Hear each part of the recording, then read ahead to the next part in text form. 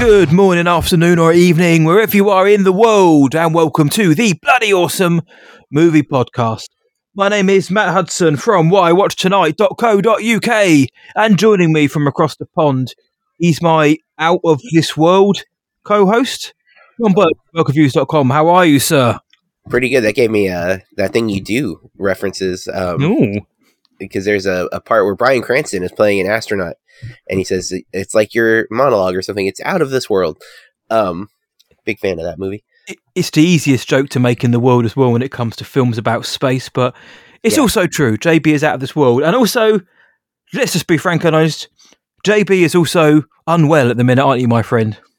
I have a bit of a cold today, yeah. It hit me. I've been avoiding it for like a couple of months. Like my daughter and her boyfriend have been sick a couple of times over the last 2 months, and I have managed to not get sick. Kathy was sick at one point. I did not get sick. And then I don't know if you're like this, but I can feel the cold coming on. Like Monday afternoon, I was in a Zoom meeting, and I was like, oh no, I feel a cold. Like, I'm like, maybe it's not, maybe it's just a headache. Maybe it's just a little, and then Monday evening I was like, oh no, I really think I'm getting sick. And then by the end, like right before bed Monday night, I'm like, I have a cold. And then Tuesday I was like fighting it off. And then by like, I don't know, 6 o'clock last night, it was a full blown, like congested cough. I'm like, dang it. I've been pushing off and fighting it, and it just finally caught me. I usually get sick like once a year. And so, and I have had, I'm as vaccinated as I can be. Like, I've had the flu vaccine. I've had the most recent COVID vaccine.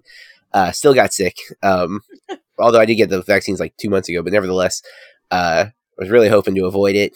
You can't forever, but so I'm like, I eat healthy and I exercise, and that's the other thing I hate about being sick is it throws a wrench into my routines. Like I didn't go to the gym last night because I was sick, and I'm like going to be respectful. I'm not going to go. To be fair, I probably would have like been a terrible workout anyways because I was not feeling good last night. But I feel it when it comes on early. Also, I've got the immune system of a gnat, if they even have immune systems.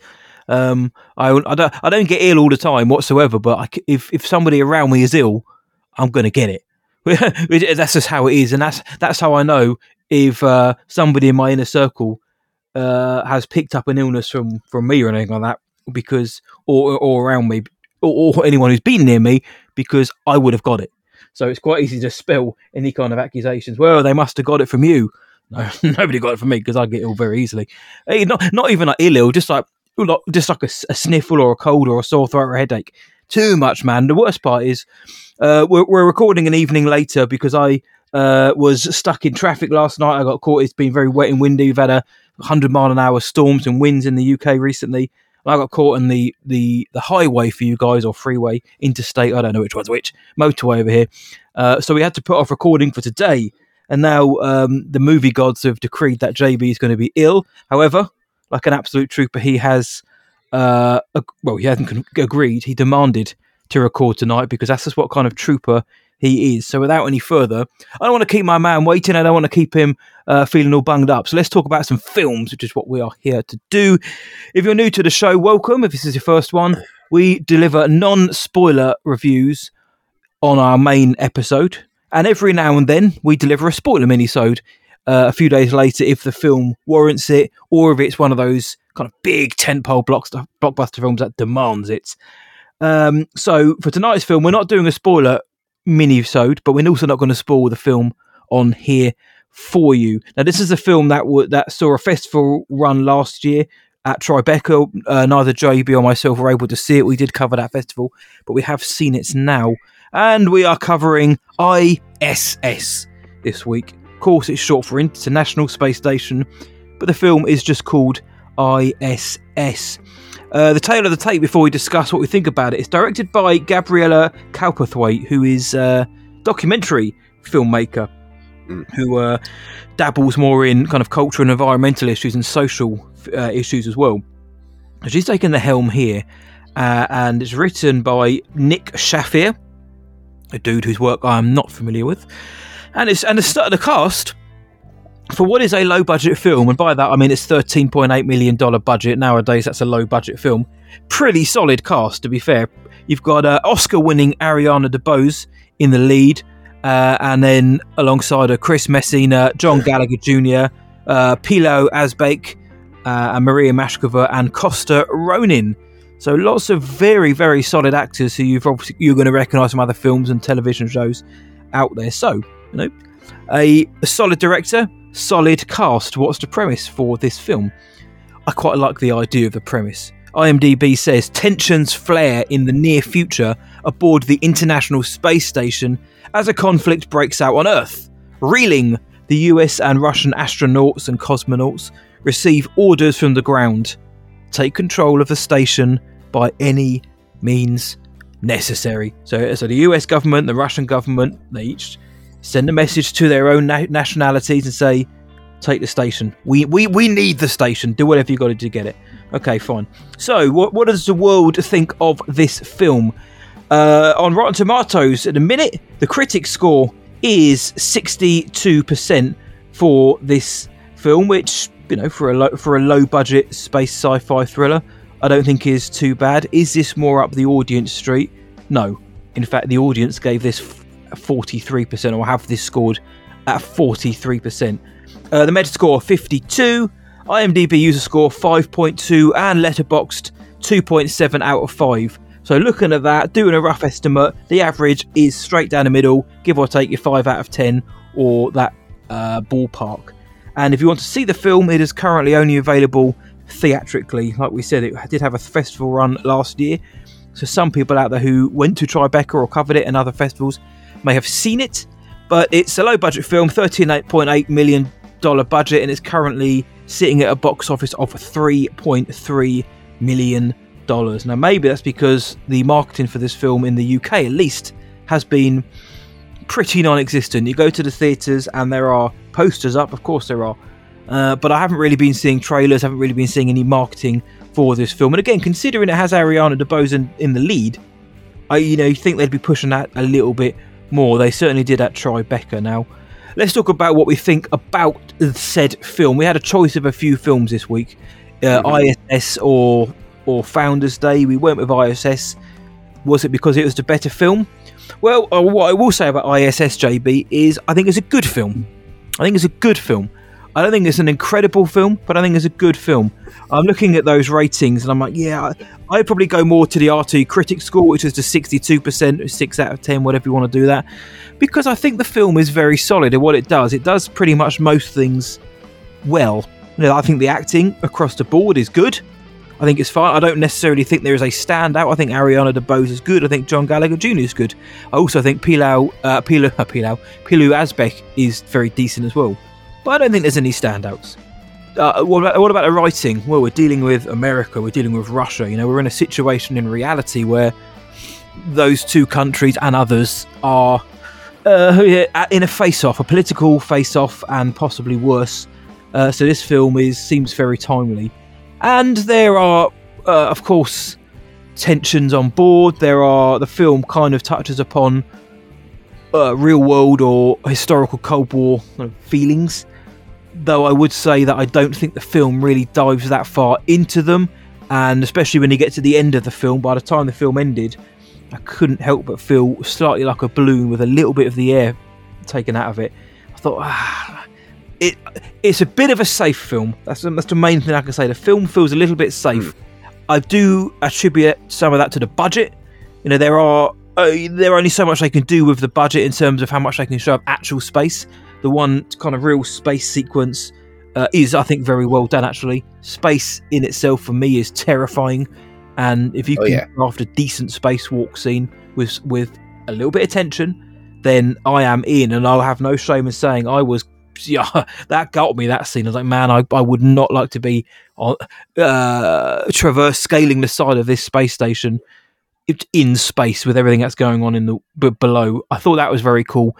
The astronaut, who's played by Chris Messina, Gordon, he has to go and fix an antenna, and at the same time he can see the devastation that's being wrought on planet Earth. It's a very sobering image. The scariest part of this film is, without meaning to get political or too apocalyptic, is it doesn't seem entirely far-fetched in the world that we might be hurtling towards.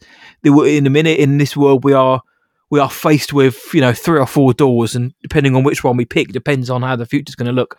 So the film touches upon some social issues very well. I just don't think it goes too deep into them, but it's a scary Agree. thought nonetheless.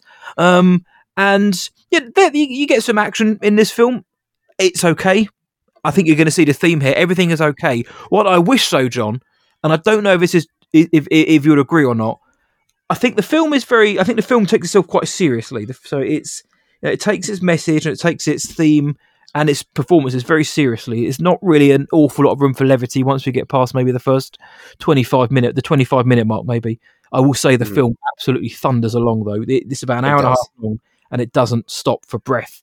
Not always in the best way. But I wish the Russian astronauts, other than a few words here and there, you don't know really anything about them. Even really the American ones, other than a word here or there about I need to go home to see my girls, or my ex cheated on me, so I don't want any, I don't feel love. You don't really get to know much about the astronauts or cosmonauts. Okay, fine, but I don't feel like the film really took its time to delve into the psyche of these astronauts. Yeah, we get one or two of them who are a little bit crazy, but I don't think the film, which is marketed as a science fiction thriller film, I don't think it leans anywhere near into that thriller aspect as much as it Mm. should have been. And I'm for me, objectively, I'm going to say it should have, not it could have. It should have lent more into that because you've got the premise. Earth is burning. You've got the location, a very claustrophobic space station. Again, budgetary reasons for that, but I think it actually works. They did not lean into that thriller aspect enough. And if they had done so, I think it would have been a little bit more compelling. And I think that's my main criticism of the film is it's good. I didn't feel at all overly compelled as to what was going on or any of the mystery aspects. I was intrigued. Don't get me wrong. I wasn't bored during this film. I just wasn't as Yeah. compelled or riveted as I'd hoped I would have been. But so overall, I think it's a decent watch. I'm okay with it. I just wish that it amped things up by another gear or two.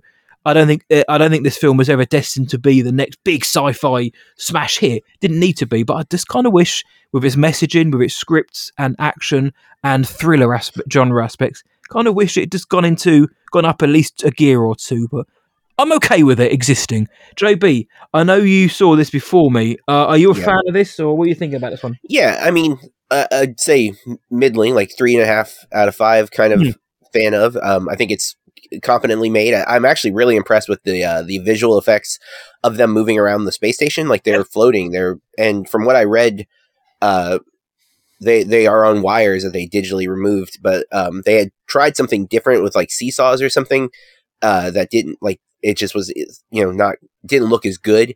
But obviously the cast is uncomfortable in the harnesses and whatnot. But like it looks like they're floating, and for a low budget movie, that's impressive.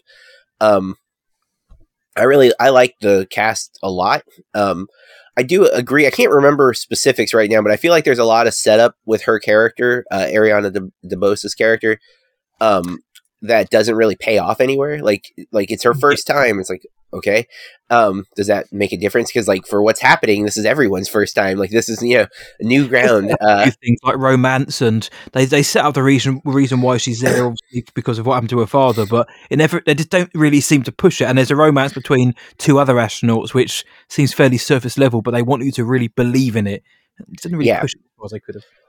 But like, and I just tend to love Chris Messina. And the thing, he brings such an energy to a movie where you never know what side he's on. Like it's so he could be the villain, he could be the good guy, and in a thriller, that's really what you want, right? You want the trust to be on the level. I think the main reason why her being new is she doesn't trust the guys on her side of the table any more than she trusts the Russians, because she just met both of them for the most part. Like so she's still kind of on the fence about who can she trust, who can she believe, who can she put her life in, like her safety in their hands, and be confident with that decision. And I think you're right. They could definitely ratchet up the tension a little more. It wants the drama to be centered, like it's very grounded for a thriller and for sci-fi. Like they want it to be, this is what could happen. Like people aren't irrational. People aren't. I mean, people are irrational, but they aren't like movie irrational, where like something goes so haywire, or people go so over the top. Like every decision feels very grounded and like something a person would be tormented to make, but would make, and I kind of liked that element of it. It didn't feel melodramatic, or it didn't feel even movie-ish. It felt like these are intelligent people who were very civilized up until they suddenly found themselves pitted against each other. But they're not soldiers. They're not warriors, So like the decisions that they have to make are far more complex than what we might think if this were just soldiers. For the most part, I don't know if that holds up consistently from character to character. This is a bottle movie. I tend to find these, when they are done with this type of pacing, very watchable. Like who everybody is. Where you kind of get a sense of the geography of the space station. I don't think they do a terrific job with that. There's definitely times where I'm like, I don't know where they could be that they don't hear what you're saying right now. You know what I'm saying? Like there's moments like that where I'm like, I don't know that I would trust speaking at the volume you're speaking at. Like I feel like people could easily hear you. Especially because I don't really understand how the geography works, but there are some really cool shots, especially you mentioned the spacewalk. That sequence is incredible, especially again for a lower budget film. Yeah. It's tense. I think the cross-cutting they do in that sequence works to mostly build the tension, although it does maybe go on a little long. But yeah, overall, I think it's a very competently made film, especially compared to what we've seen from 2024 so far. It's one of the better films. Although this is, again, a 2023 film, technically speaking, it did get a official theatrical release date this year. Mm-hmm. And, I think the irony for me, what I've been making jokes about is the Critics' Choice Awards happened the week, 2 weekends ago. And Ariana DeBose there was a joke that the actress from The Last of Us was, I don't think it was her joke, obviously, but she said the joke where like actors need to stop trying to sing, and she like throws Jack Black's name out there, which I think is preposterous because Jack Black in Tenacious D is incredible. I think Peaches is terrible, but not because he's singing it. Ryan Gosling can sing. I don't think he's like the greatest singer, but I love him in La La Land. He can sing in his band. He's like Mick Jagger or someone, or any rock singer who they're great with their own sound, but you take them out of their comfort zone, and you can hear where they lack a little bit. But I could listen to Ryan sing. Yeah, for sure. And then she also threw out Ariana DeBose's name, and like that's the big shocker one because it's like, now again, I don't think the actress, I can't think of her name, but I don't think she was like, that was her personal opinion. I think she's reading off a teleprompter, right? But it got a lot of backlash, and so I've been making a joke about this. Well, at least she doesn't sing here. But no, I like Ariana DeBose's voice, and I didn't realize when I went to see this who was in this movie, so I was like pleasantly surprised. I'm like, oh, Chris Messina, oh, Ariana DeBose, oh, John Gallagher Jr. was in the lead then, considering she's now an Oscar winner. Well, they make her very much a blank slate in this film, right? Like she's kind of like, her personality is a mystery that they slowly unravel, but I don't think they do a terrific job fully unraveling to make it where we care immensely about her. Like, we don't want her to die, but it's also like, who is this person? And I don't think that's a fault to her. I think she's fine in the role. It's just, I feel like the character is very, we project ourselves onto her more than anything. Yeah, no, I was interested because I knew she was in it, because when we covered Tribeca last year, I remember when we did our usual, our rundown of what's coming out, I saw I.S.S. and was just taken by the cast. John Gallagher Jr., Chris Messina, as you mentioned, and of course Ariana DeBose coming off of West Side Story. So I'd wanted to watch it, but it wasn't made available for the virtual access for the digital press that we were. The remote. Remote press access we had, which we're always very thankful for. Thank you, Tribeca. But it wasn't made available. It was only in screening only. Okay, fine, fair enough. So we knew about. I knew that she was in it, and I hadn't really seen any buzz about the film in the festival or afterwards. So I kind of just assumed it had its day in the sun and it would go streaming. So I was surprised, I will admit, when I first knew this was coming out, like theatrical, maybe a month, 6 weeks ago. I was surprised at it getting a theatrical release, just because I hadn't really heard any buzz coming out of Tribeca or any of the other film festivals. But I was interested to see Ariana DeBose in the lead role. I think she was. I thought West Side Story, the remake, was decent enough, but I thought she was very good in it.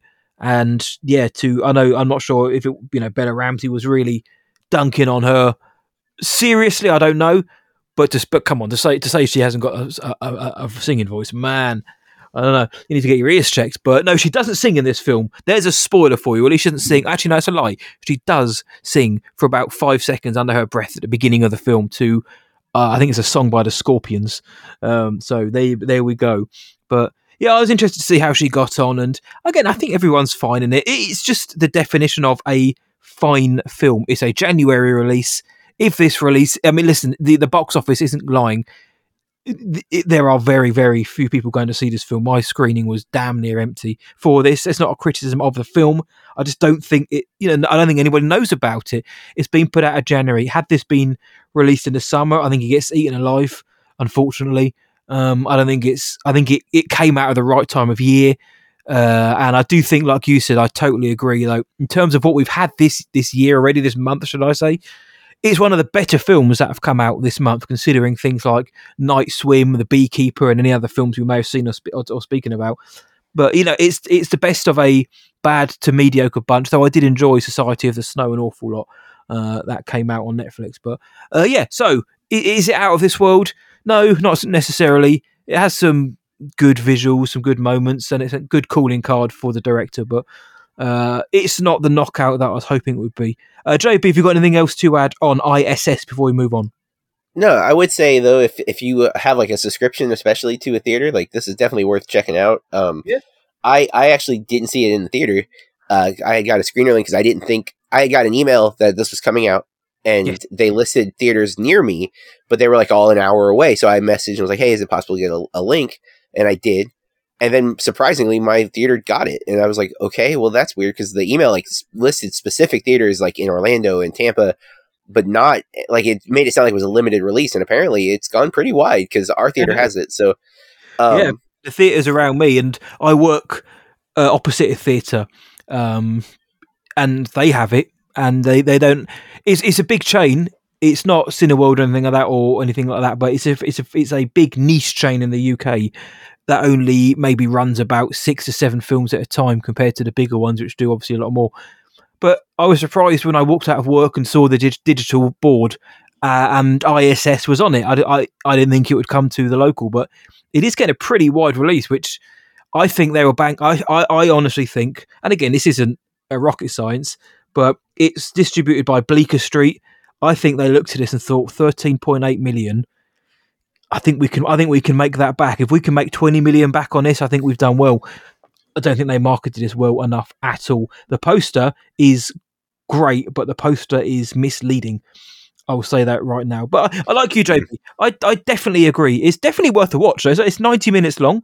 It's definitely worth a watch, I think. But yeah, I'm interested to go and read what some of these critic or fan yeah, reactions to the film. I mean, if you go in expecting Gravity, you're going to be disappointed for sure because like Gravity is not only nonstop, but it's like nonstop tension Yeah, ratcheted up every yeah. 5 seconds.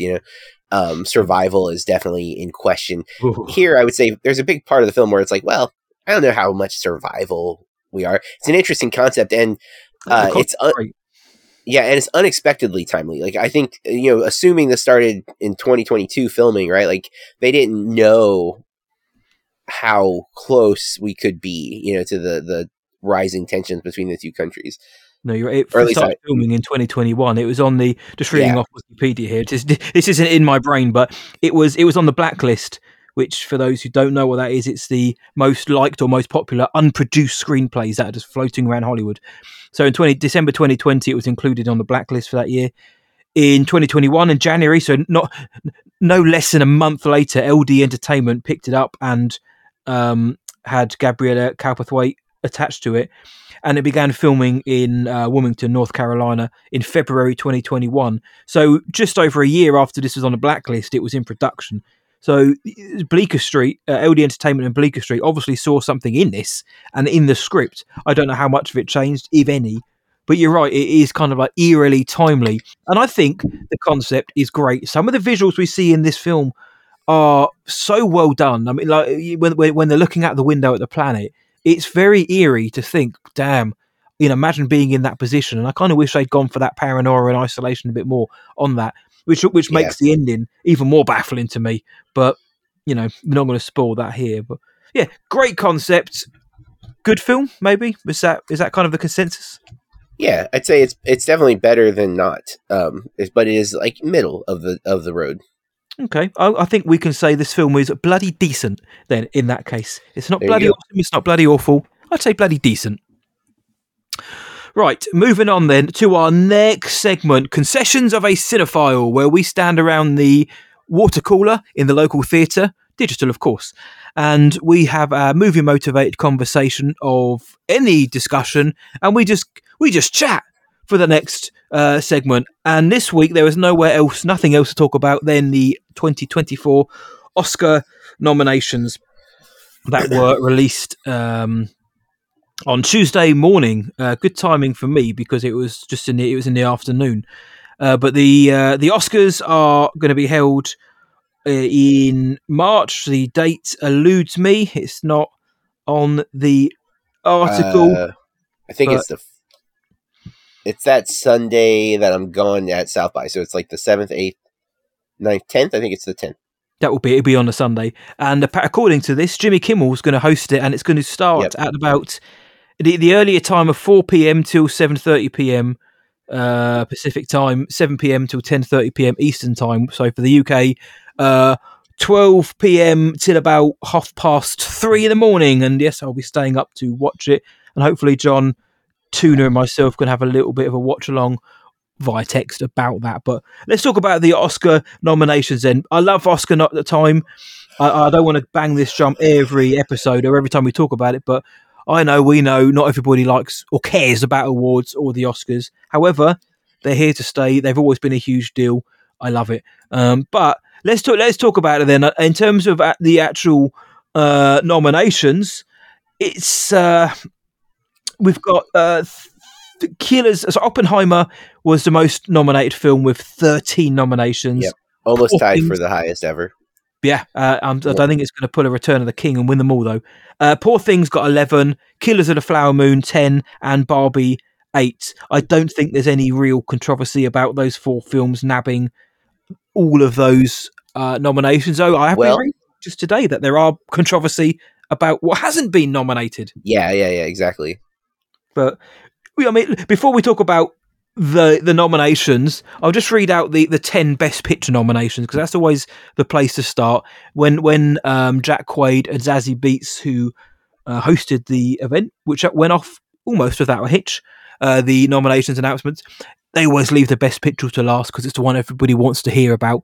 So we're going to talk about it first because it's the one everybody wants to hear about. But the nominations, I feel like I'm actually on stage. The nominations for Best Picture, the 10: American Fiction, Anatomy of a Fall, Barbie, The Holdovers, Killers of the Flower Moon, Maestro, Oppenheimer, Past Lives, Poor Things, and The Zone of Interest.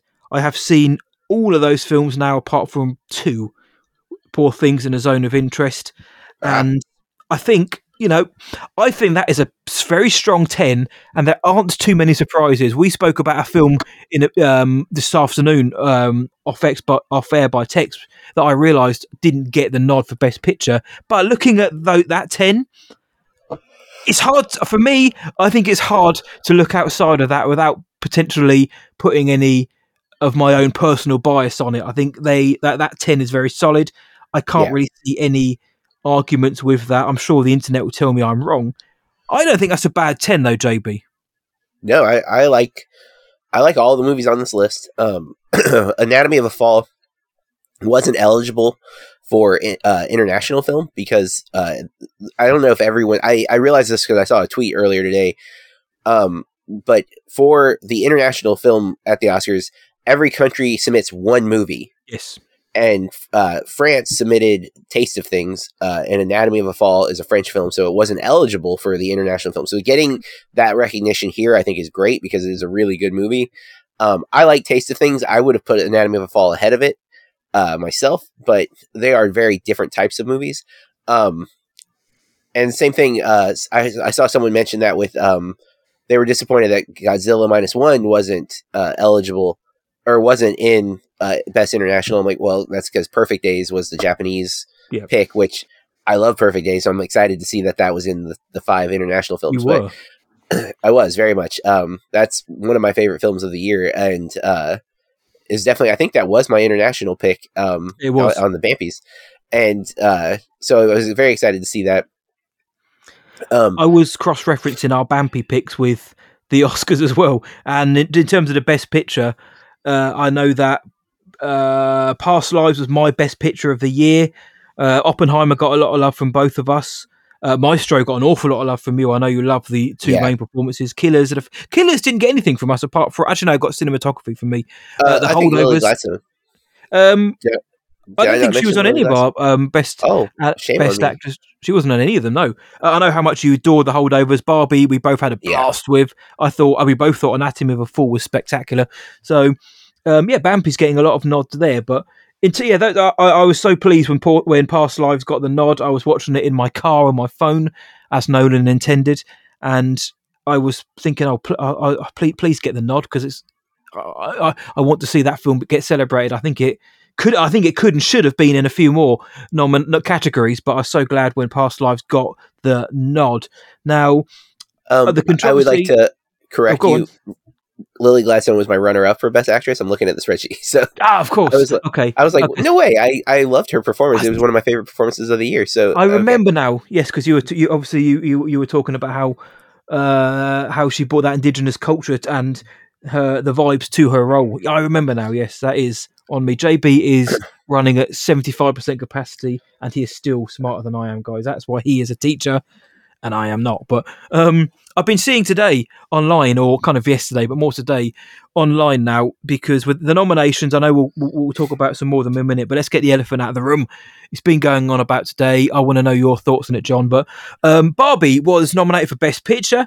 It got nominated in a host of other categories, very, very well deserved. Ryan Gosling, our boy, our man, our crotchless king in the film, was nominated for Best Supporting Actor as Ken in Barbie. However, and America Ferrera was nominated for Best Supporting Actress as well in Barbie. Two acting nominations for Barbie. However, let's get to that point now. Margot Robbie did not make the cut for Best Actress in a Leading Role, and Greta Gerwig did not make the cut for Best Director. Now, when I see things like snubs and controversy, I always roll my eyes a little bit. But even Ryan Gosling's weighed in. He hasn't said anything too yeah, much. He just said, he was surprised and he was upset at he felt of the undeserving um, oversight by the Academy, but he obviously then congratulated America Ferrera as well. hmm Now, I think a lot of this has to be taken with context, and I don't think the internet also understands context. And by that I mean, who are the other contenders in the categories? That's what I look at. It's not, is Margot Robbie, has she been snubbed? Has Greta Gerwig been snubbed? It's, who are they up against, and can you help make an argument that actually the five directors and actors are just as good and just as deserving? And I'm looking at the list of for directors: Justine Triet for Anatomy of a Fall, Scorsese, Christopher Nolan, Yorgos Lanthimos for Poor Things, and Jonathan Glazer for The Zone of Interest. And the best actress is Annette Bening for Naiad. I think a lot of people are annoyed because I just haven't seen that film. Um, Lily Gladstone, Sandra Hüller for Anatomy of a Fall, Kerry Mulligan, Maestro, Emma Stone, Poor Things. Five exceptionally good leading performances. Let's not beat around that bush. Five insanely good performances in a horribly stacked cast, because I look at that and think, well, where's Greta Lee for Past Lives? That was my choice. But I'm not yeah. sitting here banging the drum of a snub. And in the directing category, five directors who directed the living hell out of the films that they did. Now, John, is this a snub? Is this something which we should be getting So upset about based on who is in those positions? I do think Margot Robbie is a snub. I think you replace Annette Bening in a heartbeat with Margot Robbie, and partly because I think if you're obviously the Oscars is not concerned with popularity to a degree, Oh, but well, I mean, to a degree, I think yeah. like blockbusters don't usually win, right? Mhm. Like IP driven properties don't usually win, which Barbie is. Which it is. And you've seen But Naiad, by the way. My point was I that have, I think a lot of the people online who are saying who and why is Annette Bening, I just don't think they've seen the film, but you have, so you've got that context. I do, and I don't think she's always good. She's Annette Yeah, Bening, right? Like Annette that's Bening. and if this were a year where they were going to give her like the lifetime achievement type Yeah, win, cool. But she's not even in the running, right? Like no one's saying, oh, she might take this. It's either going to be Lily Gladstone or it's going to be Emma Stone. Those are the two front runners. yeah, 100%. And so you put Margot Robbie there, one, because Barbie was a juggernaut for the industry. Two, she is so nuanced in that film. You know, like she's doing so many things in that movie. And like she's earned it. Like she legitimately, I think, is one of the best performances of the year because she is above and beyond just an actress at this point. Like she is Yes, one of Hollywood's icons. She's become the face of so much, and she's a hell of a producer.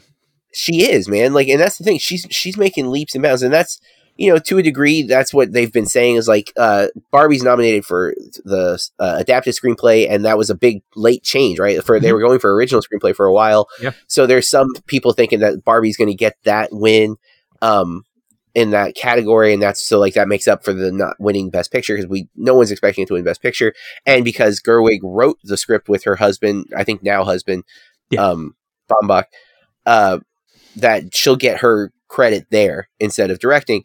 And where it's hard to say snub is the directing pool this year in general. Like I want David Fincher on this list. I want, I don't want Ridley Scott, not Ridley Scott. I'm sorry.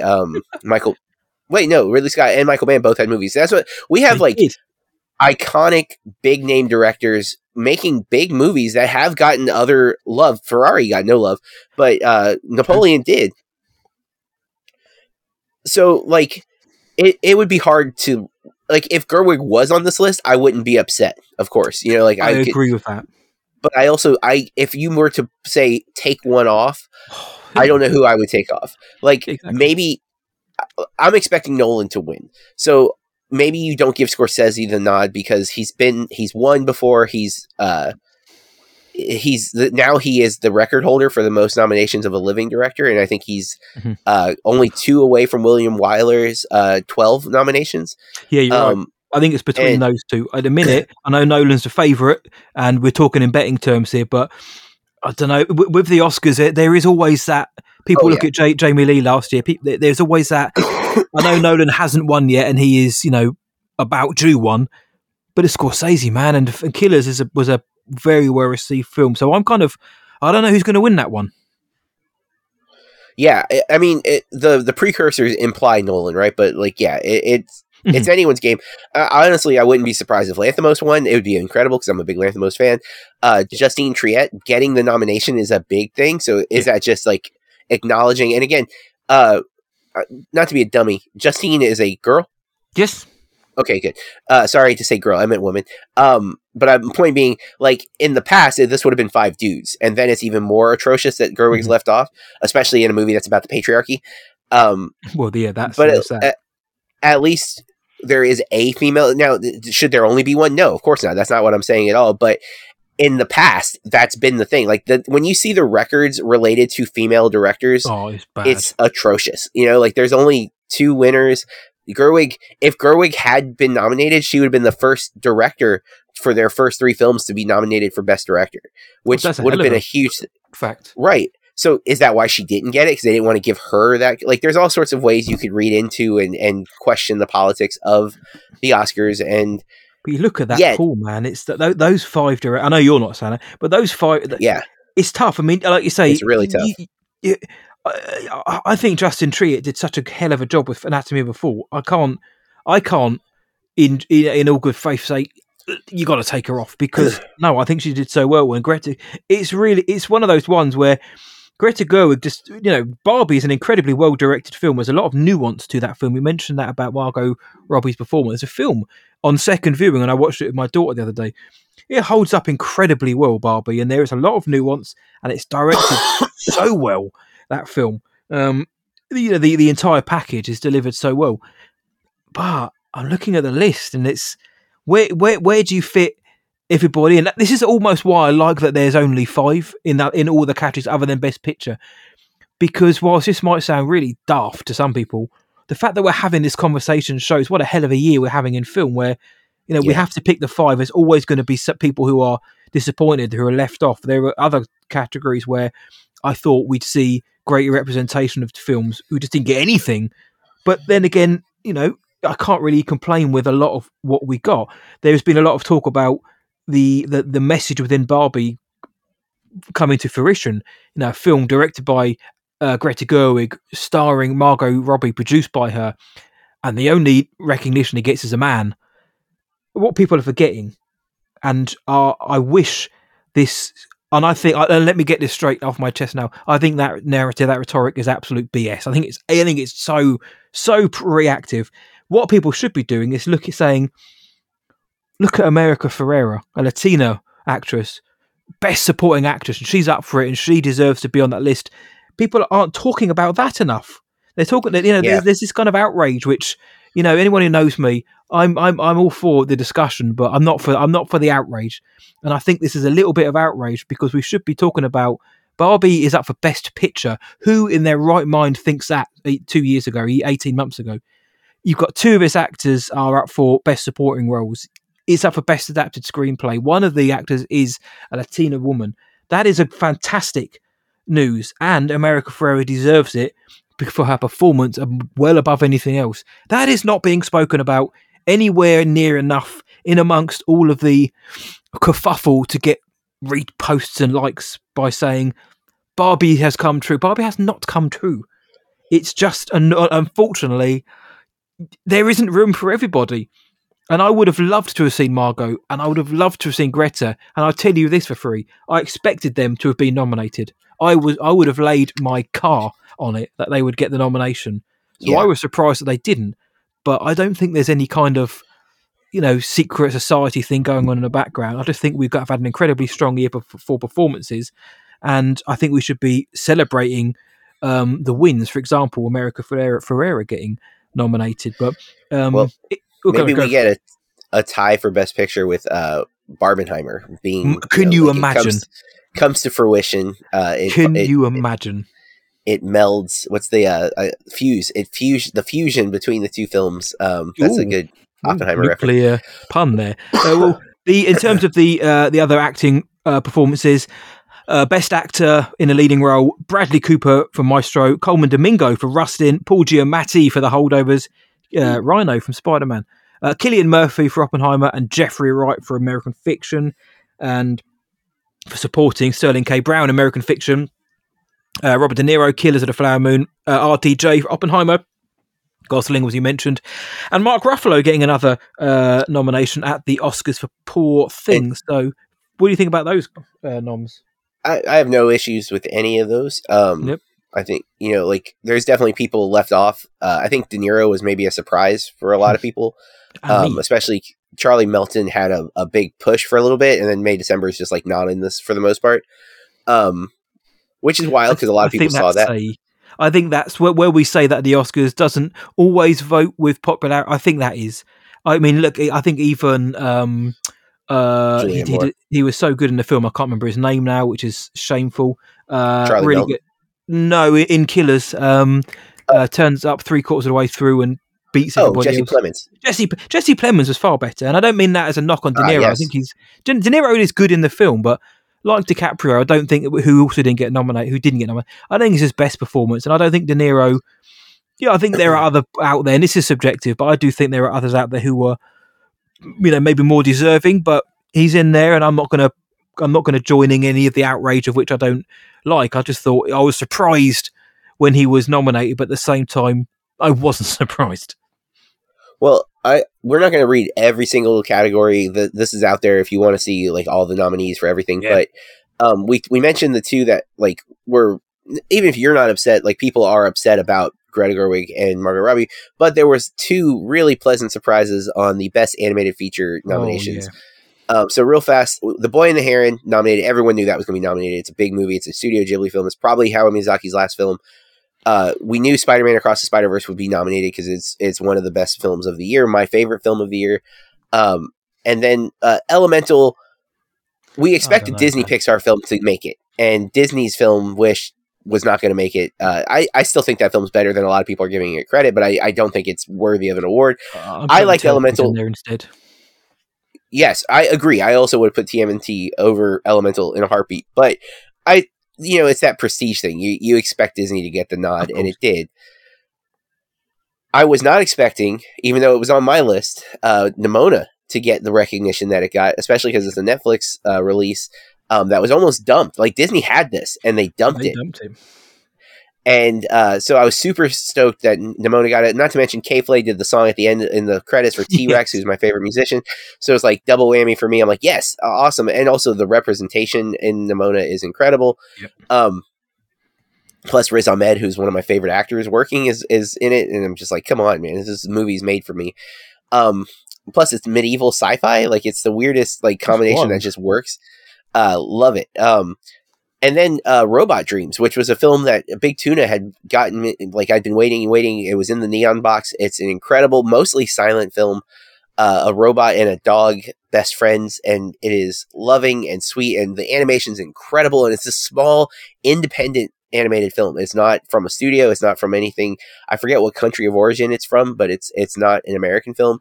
But incredible. If you get a chance to see Robot Dreams, especially now that it's got an Oscar nomination for Best Animated Feature, check it out. It's so good. It's so impressive too. The animation looks incredible in that film. None of those have a chance. I'd say it's down to Boy and the Heron or Spider-Man. I think Heron wins. It sounds like Heron's going to win, which is heartbreaking for me. But I also I love how even if Boy and the Heron's not my favorite animated film of the year, I still really liked it, and I want to see it again because I think those movies tend to pay off multiple viewings. Yeah, but I think we were. I was, because I remember texting you. I texted John with a word I cannot say on air because we are PG. When I was coming out of the lift elevator at work on my lunch break, and it just dawned on me. I was like, "Oh, so Across the Spider-Verse didn't get nominated for Best Picture when it was your Best Picture of the year. It was my second Best Picture of the year. It was by far one of the best films of the year. It's in that animated feature." And if it wasn't for The Boy and the Heron, I think it wins it by a landslide, despite the fact I loved Nimona. But I'd actually kind of just assumed, similar to like Greta and Margot in their respective categories, I just assumed Across the Spider-Verse would get the nom for Best Picture because it was great. And it kind of dawned on me today that it didn't. And which is a shame because I think it really should have done, because I think it was an insanely good bit of storytelling. But it is inanimated. But I'm so torn, John. I love Hayao Miyazaki. Yeah. This is purportedly his final film with The Boy and the Heron. Like you, I don't think it's the strongest Ghibli film, but I think it's still heartfelt. It's heart wrenching. The score is incredible. I wish we'd seen Joe Hisaishi get a nod, but he didn't. Yeah, that's what I was about to say. Boy and the Heron wins. I think it's the Lifetime Award. I think it's going to be, which is a shame because that would then mean Spider-Man Across the Spider-Verse pretty much gets left with nothing. Awards don't make a film great, of course, but we like to see them get the recognition. But it is a tough one this year. Do you go against Miyazaki? I can't. Yeah, I would have liked to see both of those films in original score also. I think both would have been deserving. Yeah. And the best original song, I was a little thrown. I liked Flamin' High, and our friend Alejandro, who we've reviewed 2 of his movies on this podcast, he's in Flamin' High. Yes. Very small part, but he's in it, and it's crazy watching a movie and be like, hey, I know him. I've talked to him. I've interacted with this guy. But their song got nominated, which no shame. I was just surprised because the movie came out so early in the year. Yeah. And I hadn't I'd seen the song on a list, but the list was like gigantic, so I wasn't expecting it to get there. And there it is. And apparently, though, I saw this on a Reddit post that Diane Warren, it's like her 14th nomination and she's never won. So someone said maybe the Oscars are just trolling her, they give her a nod and then don't give it to her. Can you imagine? Can you? But but the best part of the thing is, I think the Oscar will go to Billie Eilish. For What Was I Made For from Barbie. But we are going to get that live performance of I'm Just Ken at the Oscars. I hope they get Gosling up to sing it. There's a chance they might not do it. Maybe they'll get Simu Liu or somebody else up there to do it. But I hope Ryan Gosling is up there singing.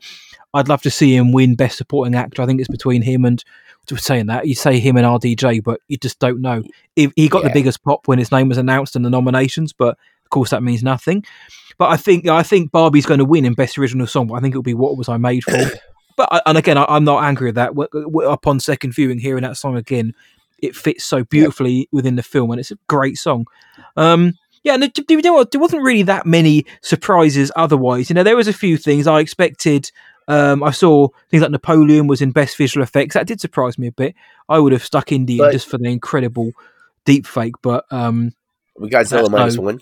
Godzilla minus. Well, that was great. I saw the reaction of the studio, the production studio behind that, who stayed up to watch it, and they just their celebration, the purest outpouring of joy. I absolutely adored seeing that, and we also mentioned that John Williams got his 54th Oscar nomination for Wow. Indiana Jones and the Dial of Destiny. And whatever people think about that score or the fact that, similarly to Spielberg or certain other directors, if John Williams is on the scene, his name's on the nomination list at least. But heck, I like the score for Indiana Jones and the Dial of Destiny, but I don't think it was particularly memorable. I don't think it's one of Williams' strongest. And again, we're already looking at. I would have liked to have seen and John, the Boy and the Heron, in there for Joe Hisaishi or Yeah. Across the Spider-Verse. I think they could have. I think they would have been very well deserving. But I love John Williams. The guy's 91. I'd love to see him getting all the praise he deserves. I don't think he's going to win this one, but I love to see it, as the kids say. But other than that, I don't think there's really too many other surprises, and that everybody would have their opinion on that. But I was fairly happy with what I saw. I messaged John about it, and it's only in hindsight when I realised that Spider-Verse didn't get nominated. But my favourite film, Past Lives, is up for a Best Original Screenplay. It's up for Best Picture, so I'm pleased about that. JB's best film is up for Best Animated Feature, so and the Bambi's getting a bit of love. But just about those noms, then, JB, is there anything else in there which stood out to you, or you wanted to mention, or any wild cards we should be looking out for? Is Bradley Cooper going to win Best Actor now? No, he's not. It's looking. I mean, obviously we don't know, but the precursors look pretty heavy. Oppenheimer is going to get a lot of the awards. So, yep. Excuse me. That's okay. Hey, you've done well to hold out this long.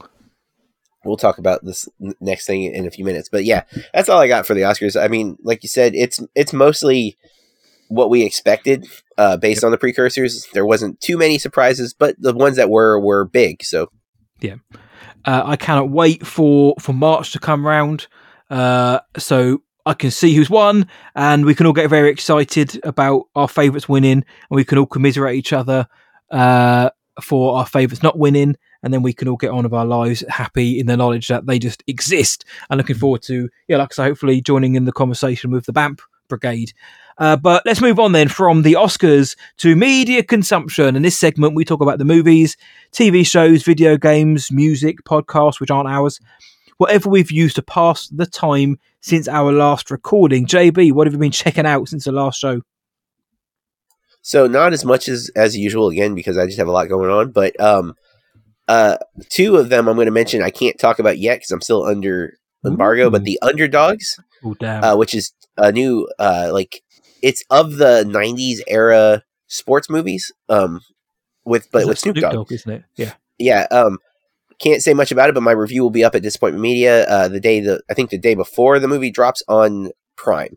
And then I caught Scrambled, which was I want to say it was at TIFF last year. It was somewhere last year. Like it played festivals last year.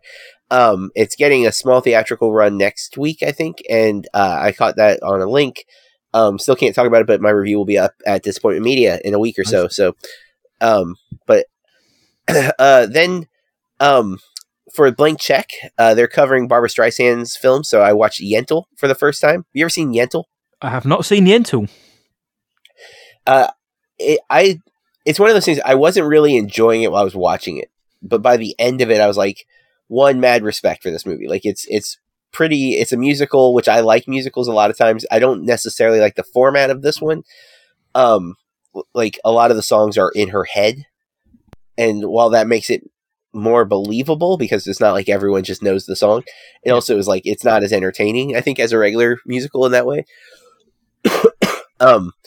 But it's definitely worth checking out. And Mandy Patinkin's awesome in it.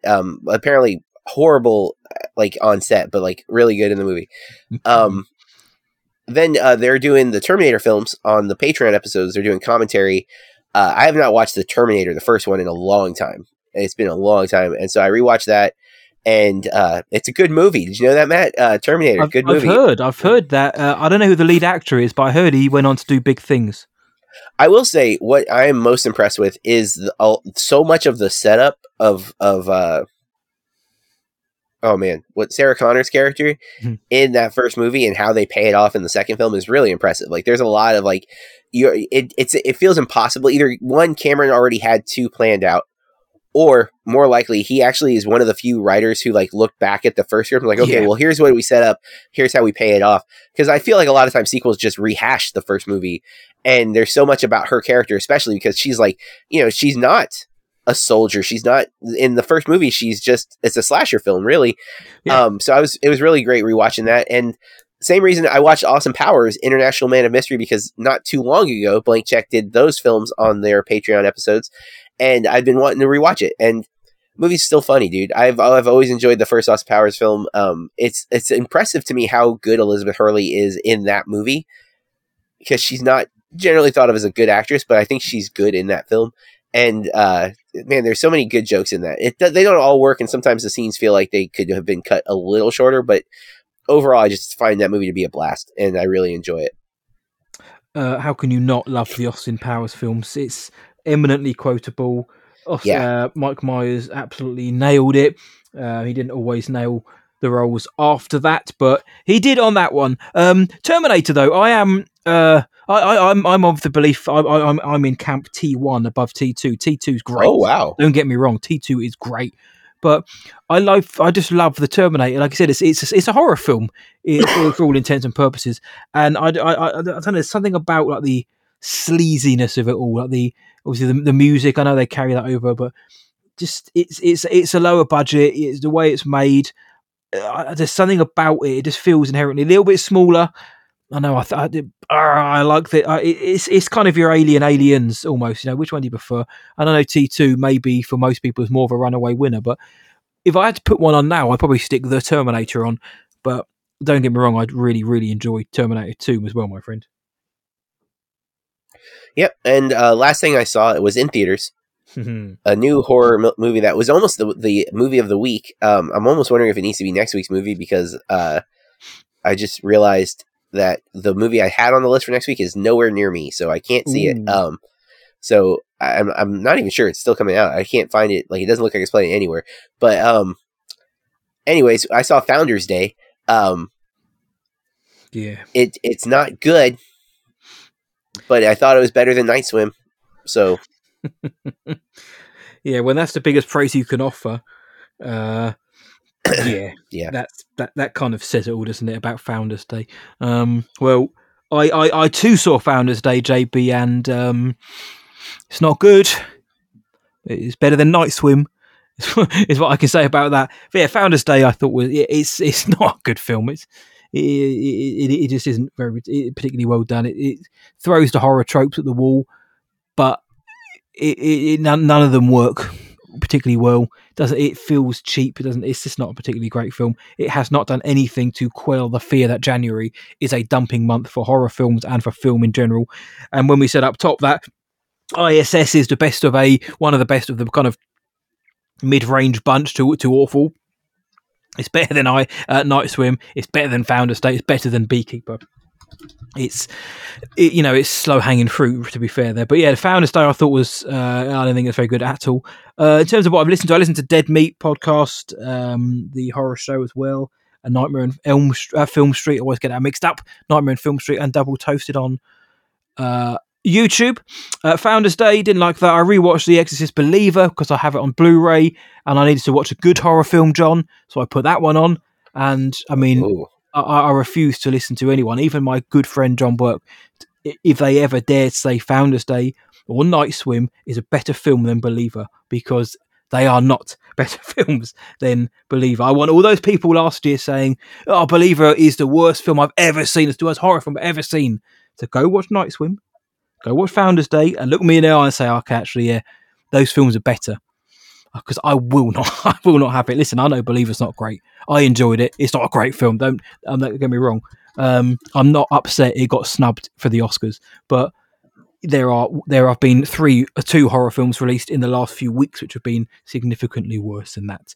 And also, JB, I've been playing WWE I 2K23 saw this. on the PS5. Now, it all came about as a kind of a last minute thing, really. I subscribe to a film rental, a game rental service. So I pay, I don't know, $10 a month, $12 a month, and I can rent up to 2 games a month for the PS5, and I can keep them for as long as I want, as long as I keep paying that monthly subscription. Or if I finish playing the game, I don't like it, I can send it back within that month, and they'll send me whatever is on my next on my list back. Now, I had, and with this thing, you have a wish list. So you can put as many games as you want on the wish list, but you rank them in order of priority. Which game do you want to be sent first? And of course, they then send them out based on your order of priority, and also based on availability, because it's a fairly big service. So I had, The Last of Us 2 remastered, which only came out 4 or 5 days ago, because I really want to play that game again. I had that at the top of my list. I had a few other games above WWE 2K23, which I didn't even realize was on my list. So imagine my surprise when I got an email saying this game's been dispatched.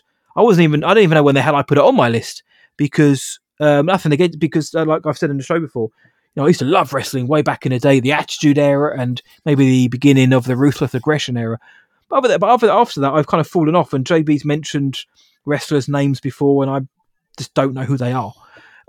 So one of the things I had to do very quickly was look at the roster. And right, I know who you are. I know you don't know who you are. I know, I've heard of most of them, but I don't know, the heels and the faces, the goodies, the baddies, and what they do. So I had a quick crash course on that. But at the end of the day, I thought, who cares? Let's just play some wrestling, man. Let's have some fun. Let's play some no holds barred matches. Let's get some tables out. Let's play some ladder matches. And I was having a good time with it. It took me a little while to understand the controls, and I'm not even entirely au fait of them now. But I'm having a lot of fun playing it, John. I think I love the entrances. I think they've captured the feeling very well.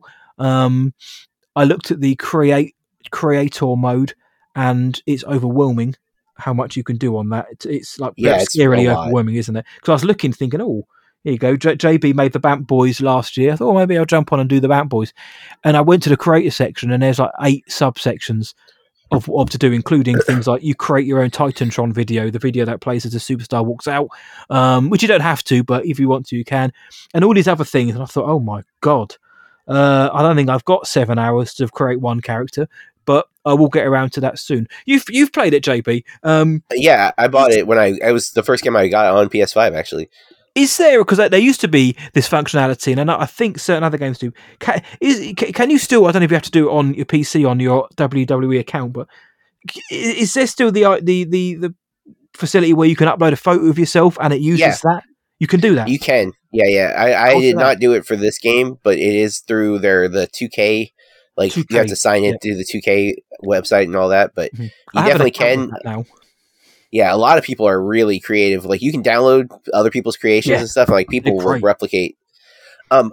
Speaking of video games, I had forgotten, but part of your Christmas present, I ordered you Teenage Mutant Ninja Turtles: The Cowabunga Collection. What? And it says it was delivered, but it sounds like you never got it. I never got that, because I would have died if I'd got that.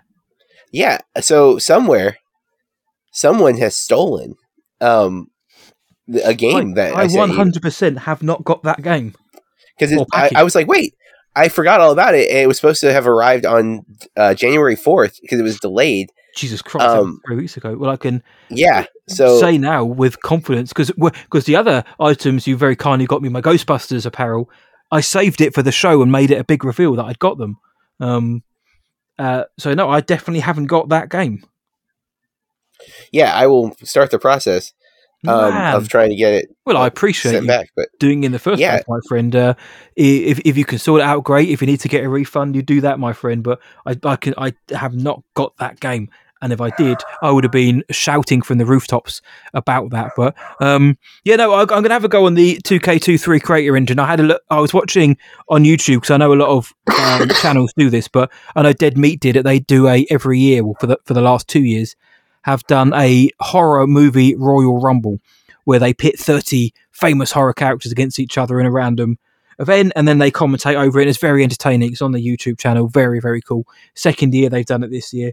And I know that Chelsea, who is one of the co-hosts of the show, actually creates the characters from scratch. And I don't know how she has all the time in the world to do them, because they look great. They look great.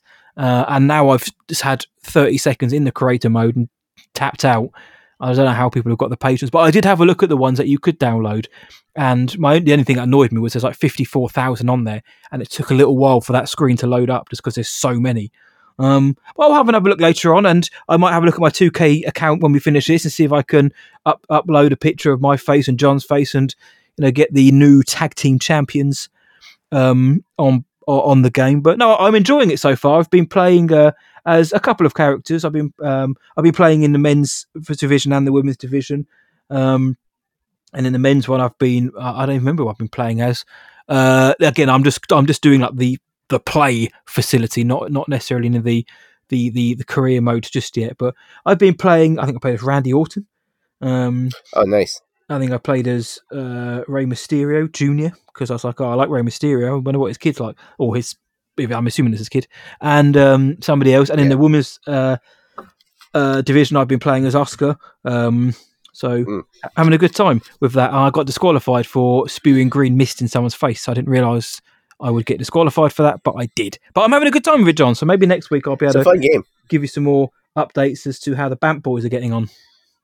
Also, I don't know if you ever played any of the wrestling games on Nintendo 64. Oh, God, yes, I did. No Mercy. You might want to try AEW's Fight Forever. You might want to add that to your rental list, because it is... Basically, they took like the way the game felt and updated the graphics, but it's AEW has some big WWE guys are in it. Like Jeff Hardy's there, Chris Jericho. But mostly you're not going to know any of the people, but it's going to feel like you're playing the old school 64 games. It's not a perfect game, but if you're just renting it, totally recommend checking it out.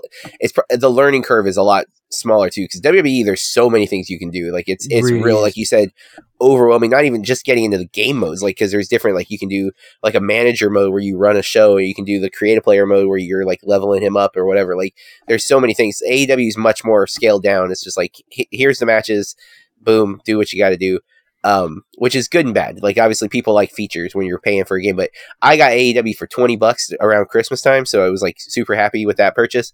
But like if you're renting it, I'd say it's gonna give you some nostalgia feels for sure. Man, I remember playing No Mercy back in the day. I used to play the living hell out of that game with my buddies. Yep. I made I played my final thoughts tonight. I played a table match.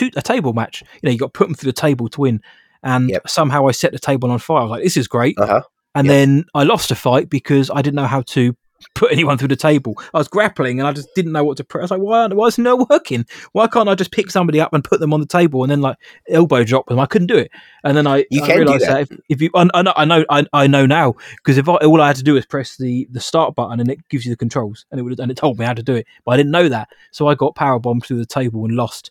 But tonight I'm going to revenge that defeat because I know what to do now. But I'm enjoying it. It was a pleasant surprise when it came through. It was a bit of a nostalgia hit just getting the game, because I haven't played a wrestling game for 9 or 20 years. And I'm very much enjoying it. So I'm going to play again tonight. I'll get the Bamp Boys on there. And that will be it then for our media consumption this week. We didn't even talk about films. We talked about video games for the most part, which is a rarity, but a surprise to be sure, but a welcome one on the Bamp. Now, if you guys know the score, you know what the show's called. It's not called the Mediocre Movie Podcast. It's called the Bloody Awesome Movie Podcast. And in order to maintain the levels of Bloody Awesome, we've been bringing you guys for 7 years almost. We too need to stay bloody awesome. Now, John, I know you're under the weather, but how have you been staying bloody awesome this week? Well, I'm wondering, Matt, I wrote on our shared notes, making jam. I had no idea. Yeah, okay, good. So, Matt, it's tied to yours, actually. We were talking, and I am a big fan of grunge music. Yeah. But I have a very, I would say, a hot take compared to a lot of the world, and that is I don't think Pearl Jam's good. And a lot of people put Pearl Jam at number one, right? Like, people are like, Pearl Jam's the best. And I'm like, no way. Nirvana's the best. And then Alice in Chains for me, Soundgarden's third. I don't even love Stone Temple Pilots, but I would normally put them ahead of Pearl Jam. And obviously there's other grunge bands, but those are like the big five, right? Like those are the big five. The original OGs. And so when we were having this kind of back and forth, jokingly texting each other, because I don't want to spoil yours, but Matt was going to a concert where a band was going to be playing some cover songs of Pearl Jam. And I was like, ugh. And we went back and forth a little bit, and I admitted I had never actually listened to a full album. Especially growing up in the 90s, if you didn't like the radio songs, you wouldn't go buy the album. Absolutely, yeah. That's the only source of music then. Yeah, but now I don't have a reason not to listen to the full albums. So I've listened to 10, Vitality, Versus. Damn. And I think one more Pearl Jam album, because if I'm going to talk trash, I must have this, like with me in movies. I've seen a bunch of movies so that I can, intelligently have an opinion. And my band, that's not there. I say that like we're still playing. We haven't played together in a long time. Almost 20 years. That's not my last band, but it was my first big successful band. And we're talking about like recording some music remotely and things like that. But they were all Pearl Jam fans. I knew that going in. So as soon as I decided I was going to do this, I messaged them, was like, favorite Pearl Jam album. And all of them said 10. They all think 10 is the best, which 10 has the one song that I really use as my, like, I think Jeremy got overplayed so much when I was a kid that I can't stand it anymore. Like, I think Jeremy is an obnoxious song. But 10 is it's real up tempo, like it a lot. I actually did like Versus a lot. Versus is what I started with. I think you said that's your favorite. It's not my favorite, but it's when I was talking about, again, I'm going to let you finish, but when I was talking, obviously Eddie Vedder, his voice is what gets a lot of people's backs up. But again, I'll let you answer this yourself. But for me, obviously 10 has the tight jaw vocal, but I would also say listen to the Brendan O'Brien 2010 remastered version of that album. It strips back all of that reverb and it's just straight up rock. Versus he's starting to move away from it, but by the time we get to Vitality, there's much less of the tight jaw voice and more of actual Vedder, I'd say. But I don't know what my favourite Pearl Jam album is. I might say Vitality because I go back to that one quite a lot, but I generally enjoy pretty much all the albums. 10 is the classic, of course, because it came out not long after Nevermind, outsold Nevermind at the time as well, but obviously we know which one had the greater cultural impact. But I don't know what my favourite one is, John. It's a tough one. My friend and old drummer, I won't say his name because I don't know if he wants his name on a podcast, but he gave me the longest response in a good way. Like he just was like, he's really into like the unreleased tracks that like, I guess like from concerts and stuff, like there's just some really cool stuff. So many. But I think all three of them were in agreement that pretty much after Vitality, it's crap. And that Vitality has really great songs, but also some really bad songs on it, which that was definitely a vibe I got listening to that album. There was a few songs where I'm like, this is terrible. I can't think of what song, but there are some throwaway ones towards the end. I will say, for the last couple of years, if Pearl Jam came on the radio, immediately hitting the button, changing the song, and I don't feel that way now, except for Jeremy. I still don't want to listen to Jeremy ever again. I think I heard that song too many times. The video also, to be fair, I was probably like 10 when that video dropped, and like I shouldn't have seen that video because that video is traumatizing. The subject matter as well probably hits close to home. Right. So like, again, that's not a criticism of the band or anything in that way, but for me, like, I don't want to listen to that song. So that song's out for me, but I did like 10 a lot. I also really like Versus. And 10, it's insane how many singles are on that album. It's just like Nevermind. Also, like when you listen to Nevermind, you're like, wow, like half of these songs are singles. Like it's crazy. I mean, like Even Flow. When Even Flow comes on, like, come on, you got it. You're punching the air. But so Matt, I'm saying I went back and I righted it wrong. I was like, I can't make such a bold statement if I haven't given them a full chance. And I have not listened to all of their music, but I have listened to the 3 albums that were basically unanimously from people whose music opinions I very much respect. If you were to tell me like I need to listen to Yield or whatever because that's their great album, I will listen to it because I will respect your opinion as well. Yield's very good. But they were very much like, you can stop after the first 3. So. See, I don't subscribe to that, but again, I've loved same as Nirvana. I've loved Pearl Jam since what am I? How old am I now? I remember listening to Nirvana. I remember Smells Like Teen Spirit. Of course, was I think might have actually been Lithium. I'd heard Teen Spirit as a kid. Everyone had heard Smells Like Teen Mhm. Spirit as a kid. You just did. Oh yeah, for sure. But I think Lithium was the first song I kind of reheard when I was introduced, when I was kind of discovering music by myself, like 97, maybe 98, maybe. So not even long after Kurt had passed away. That's when I was like, and that's when I had, what was it called? Winamp music player and stuff like that. I was listening to stuff Yeah. on my computer, and Lithium, and then obviously Teen Spirit and a whole of the Nevermind album. And suddenly just being introduced to this music, it was incredible. And then Pearl Jam, as well, Alive was the first one I heard, probably to no surprise.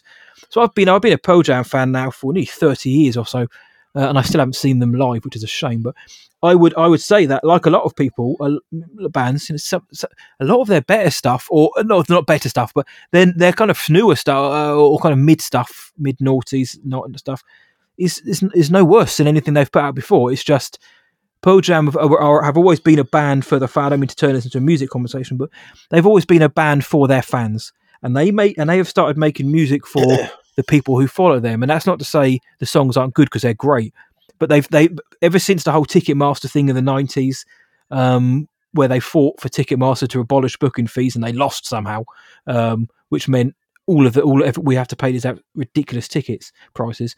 They now focus on writing just great songs. It's not about singles and selling singles anymore, because the music landscape's changed. It's about creating great albums, and I think that's what they're doing. And also, if they do this insane thing, they did it before, where every live gig they ever did, they did a live bootleg, so fans didn't have to go online to get crap ones. They could buy the gig in in PA recorded quality. They do so much for the fans, and the 10 Club and everything. It's fantastic.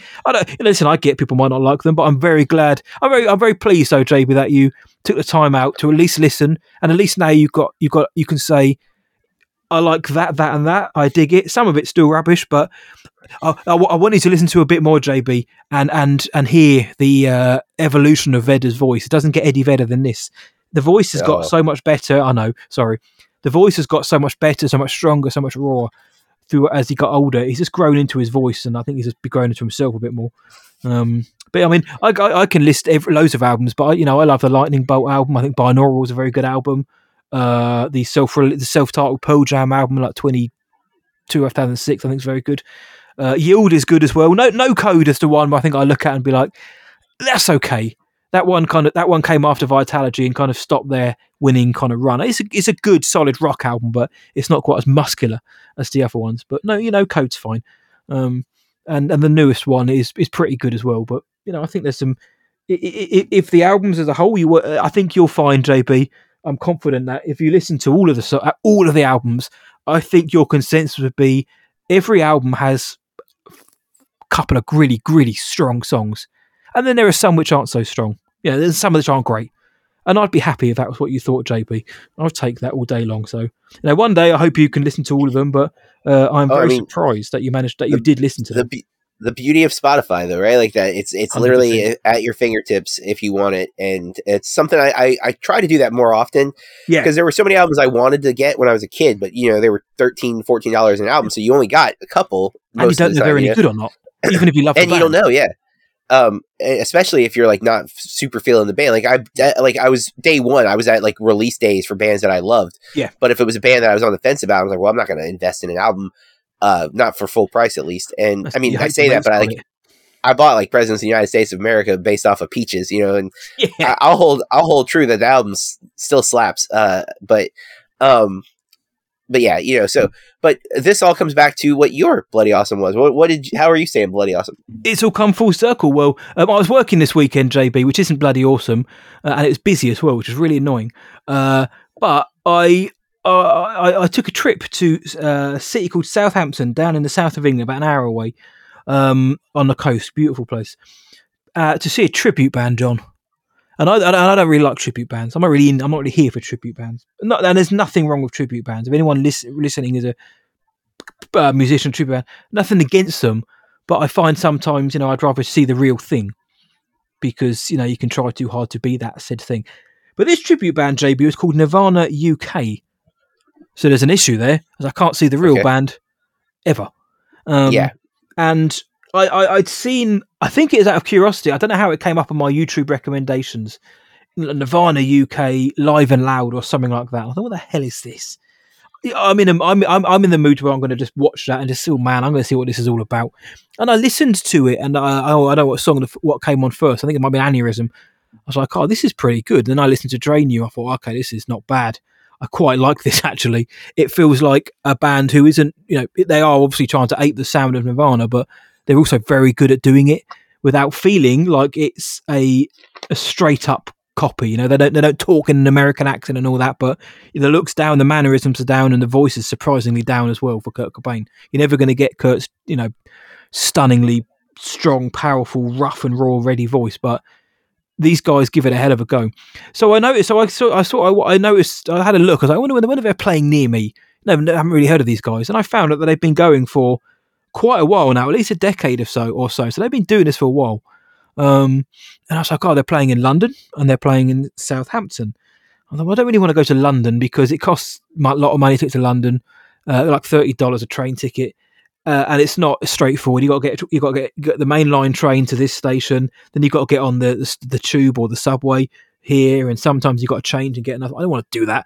I don't mind it on the way, but on the way back, you just want to get home. You've had a great night. You want to get home.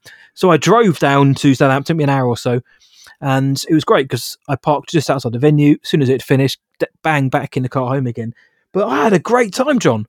I had a really, really good time. And yeah, and what sealed it was they had a Pearl Jam tribute band who were supporting, and they ended up playing for over an hour. And to your point, they ended up playing a lot of the 10 album. I believe that the band, who's called Brain of J, I believe have only been in existence for maybe a year tops. So their set list is pretty heavy with the 10 album and verses. Big songs. Well, yeah, with a couple of tunes from Vitality thrown in, like Better Man and stuff. But hell, it's still great because, again, the guy doing it, I was worried that we were going to get, a Scott Stapp crooning kind of singer. And, I thought he did a very good Eddie Vedder tribute. But the musicians were tight as hell, man. But I still want to see Pearl Jam live. I've missed every opportunity in almost 30 years. I'm not going 25 years or whatever it's been, 27. I'm not going to miss it again. I think they're coming this year, but I will get tickets. But no, and then Nirvana UK came on and played the 25 song set list, and wow. Watching it, you kind of, I mean, look, I've loved Nirvana for the longest time. I love Kurt and Dave and Chris and all the songs, but you don't realise how good the damn songs are until you're in a live situation and how catchy they are. Even the kind of really rocking ones from In Utero or Bleach, there is still the melody there. And I know Kurt always used to say melody was key, but some of the hooks, man, when you're there, it just takes you back. And I don't mean to oversell anything, but there was a few times that I'm watching and you kind of almost forget that you are watching the real thing, because the real thing almost seems mythical now. They ended 30 years ago this year. It almost seems like the unattainable thing we never saw. I know lots of people did, but I didn't. So if I squinted, I kind of like, wow, it's this real thing because they sounded so good. But yeah, they played 25 songs covering all the albums, and there were a couple of covers, like Nirvana cover, like Man Who Sold the World, Jesus Wants Me for a Sunbeam, good. Stuff like that. Did a little acoustic set in the middle with Something in the Way and Polly. Very cool. And opening with Jesus Wants Me for a Sunbeam, which Nirvana did on the In Utero tour, and then went into Aneurysm, and immediately the crowd, this place was packed, there was nearly 1,000 people there, which is insane for a tribute act, but the crowd really helped because they've paid the money, they've made their choice, they went in, they were, there was a pit, there was bouncing, there was, thankfully I was on a balcony, I didn't get covered in it, but there's beer cups thrown everywhere, there was hoodies and bits of clothing being thrown around, there was sorry, that was me hitting the microphone, there were people crowd surfing, and just watching from the balcony, because I'm a bit old for that now, my body can't handle it, I was like, this is great, and this really makes the moment, this really helps. So when Aneurysm comes on and that initial riff comes on after the first sort of 20 seconds, you're like, okay, this is going to be a great night. And they went through all the hits like that you'd expect. My daughter loves Smells Like Teen Spirit. She heard it in my car about a month or two ago, and ever since then she has been besotted with it. Her mother said, her mum will say to me, every morning she wakes up and puts that song on, and she's dancing in her bedroom, she's headbanging, and she knows when to do the fake drum bits as well. Nice. I'm very, very proud of that, 100%. Though she did ask about the singer and what happened to him, and I just said he passed away. That's all. That's all you need to know. But yeah, so I'm very so I had to record. I recorded that song for her and a couple of other ones, but I didn't want to stand there all night on my phone. But I did get quite a few. But I will say, just before I move on, if you can see them, guys, absolutely do it. Genuinely is a hell of a night out. I know some people don't like tribute bands and think, what's the point of them? But ones like this, I think, serve a purpose. Certainly for Yeah, people I like do me. too. And JB, who just missed out on seeing the real deal, and it isn't. It doesn't feel fake. It doesn't feel phony. It feels genuine. Honestly, I was watching. Like, I could. Yes, Chris Novak, the Chris bassist wasn't as tall, but the drummer was kind of like Dave Grohl at the time, very kind of very thin, very spindly, and he had the long hair. But I will say, when they played Negative Creep towards the end, that absolutely flaming, flipping, that's slapped, that ripped. That's. I think it was. They had like 3 or 4 songs left. I think they smelt the energy in the room, and the drummer just let loose, and it was. It was proper spine tinglingly good.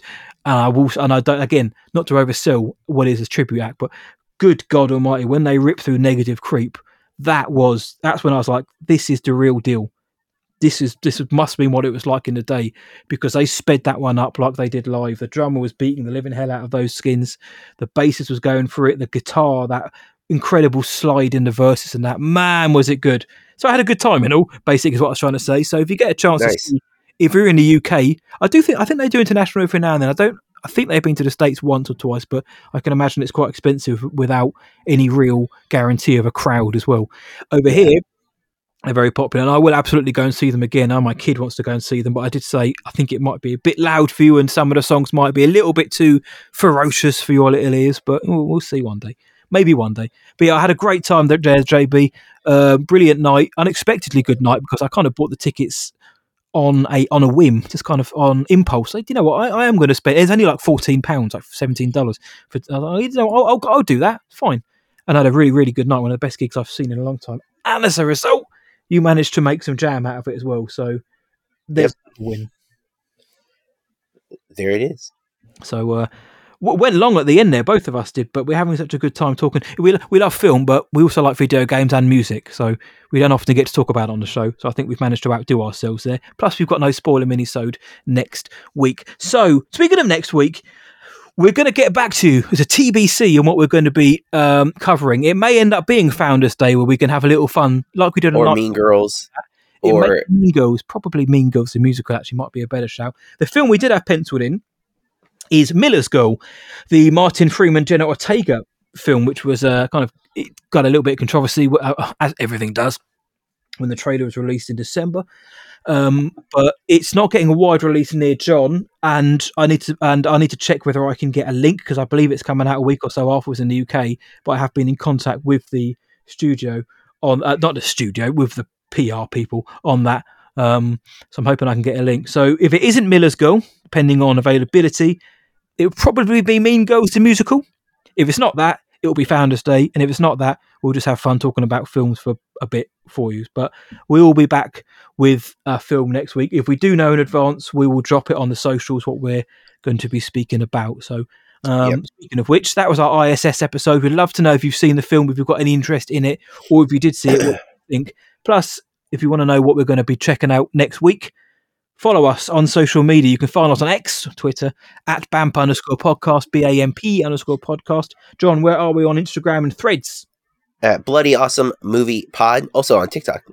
And TikTok at Bloody Awesome Movie Pod as well. Yes, we drop little reviews on there from time to time, so please do check it out and follow us. Please follow us. We're on Facebook, Bloody Awesome Movie Podcast.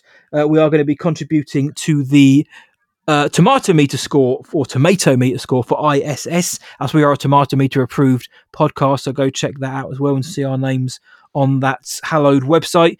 If you want to talk film with me, you can do at whatIwatched.tonight.co.uk and just search What I Watched Tonight across all of the socials, including Letterboxd. John, where are you?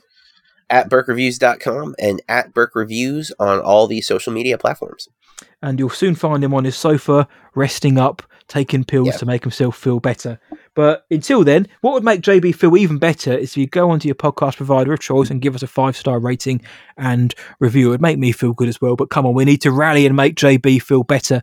Those 5 stars, you know the score, guys, but it is 100% accurate. It gets more listeners in. It opens up doors for us to get more listeners in. It gets us up the algorithm and the listening list so more people can find us. Plus, it's another way, if you do leave a review, for us to hear from more film fans each and every week, which is what we are here for. But with that, as always, stay bloody awesome. And keep watching movies. Blood, blood, blood, blood, bloody, blood, blood, blood, blood, bloody, blood, blood, blood, blood, bloody, blood, blood, blood, blood, bloody, blood, blood, bloody.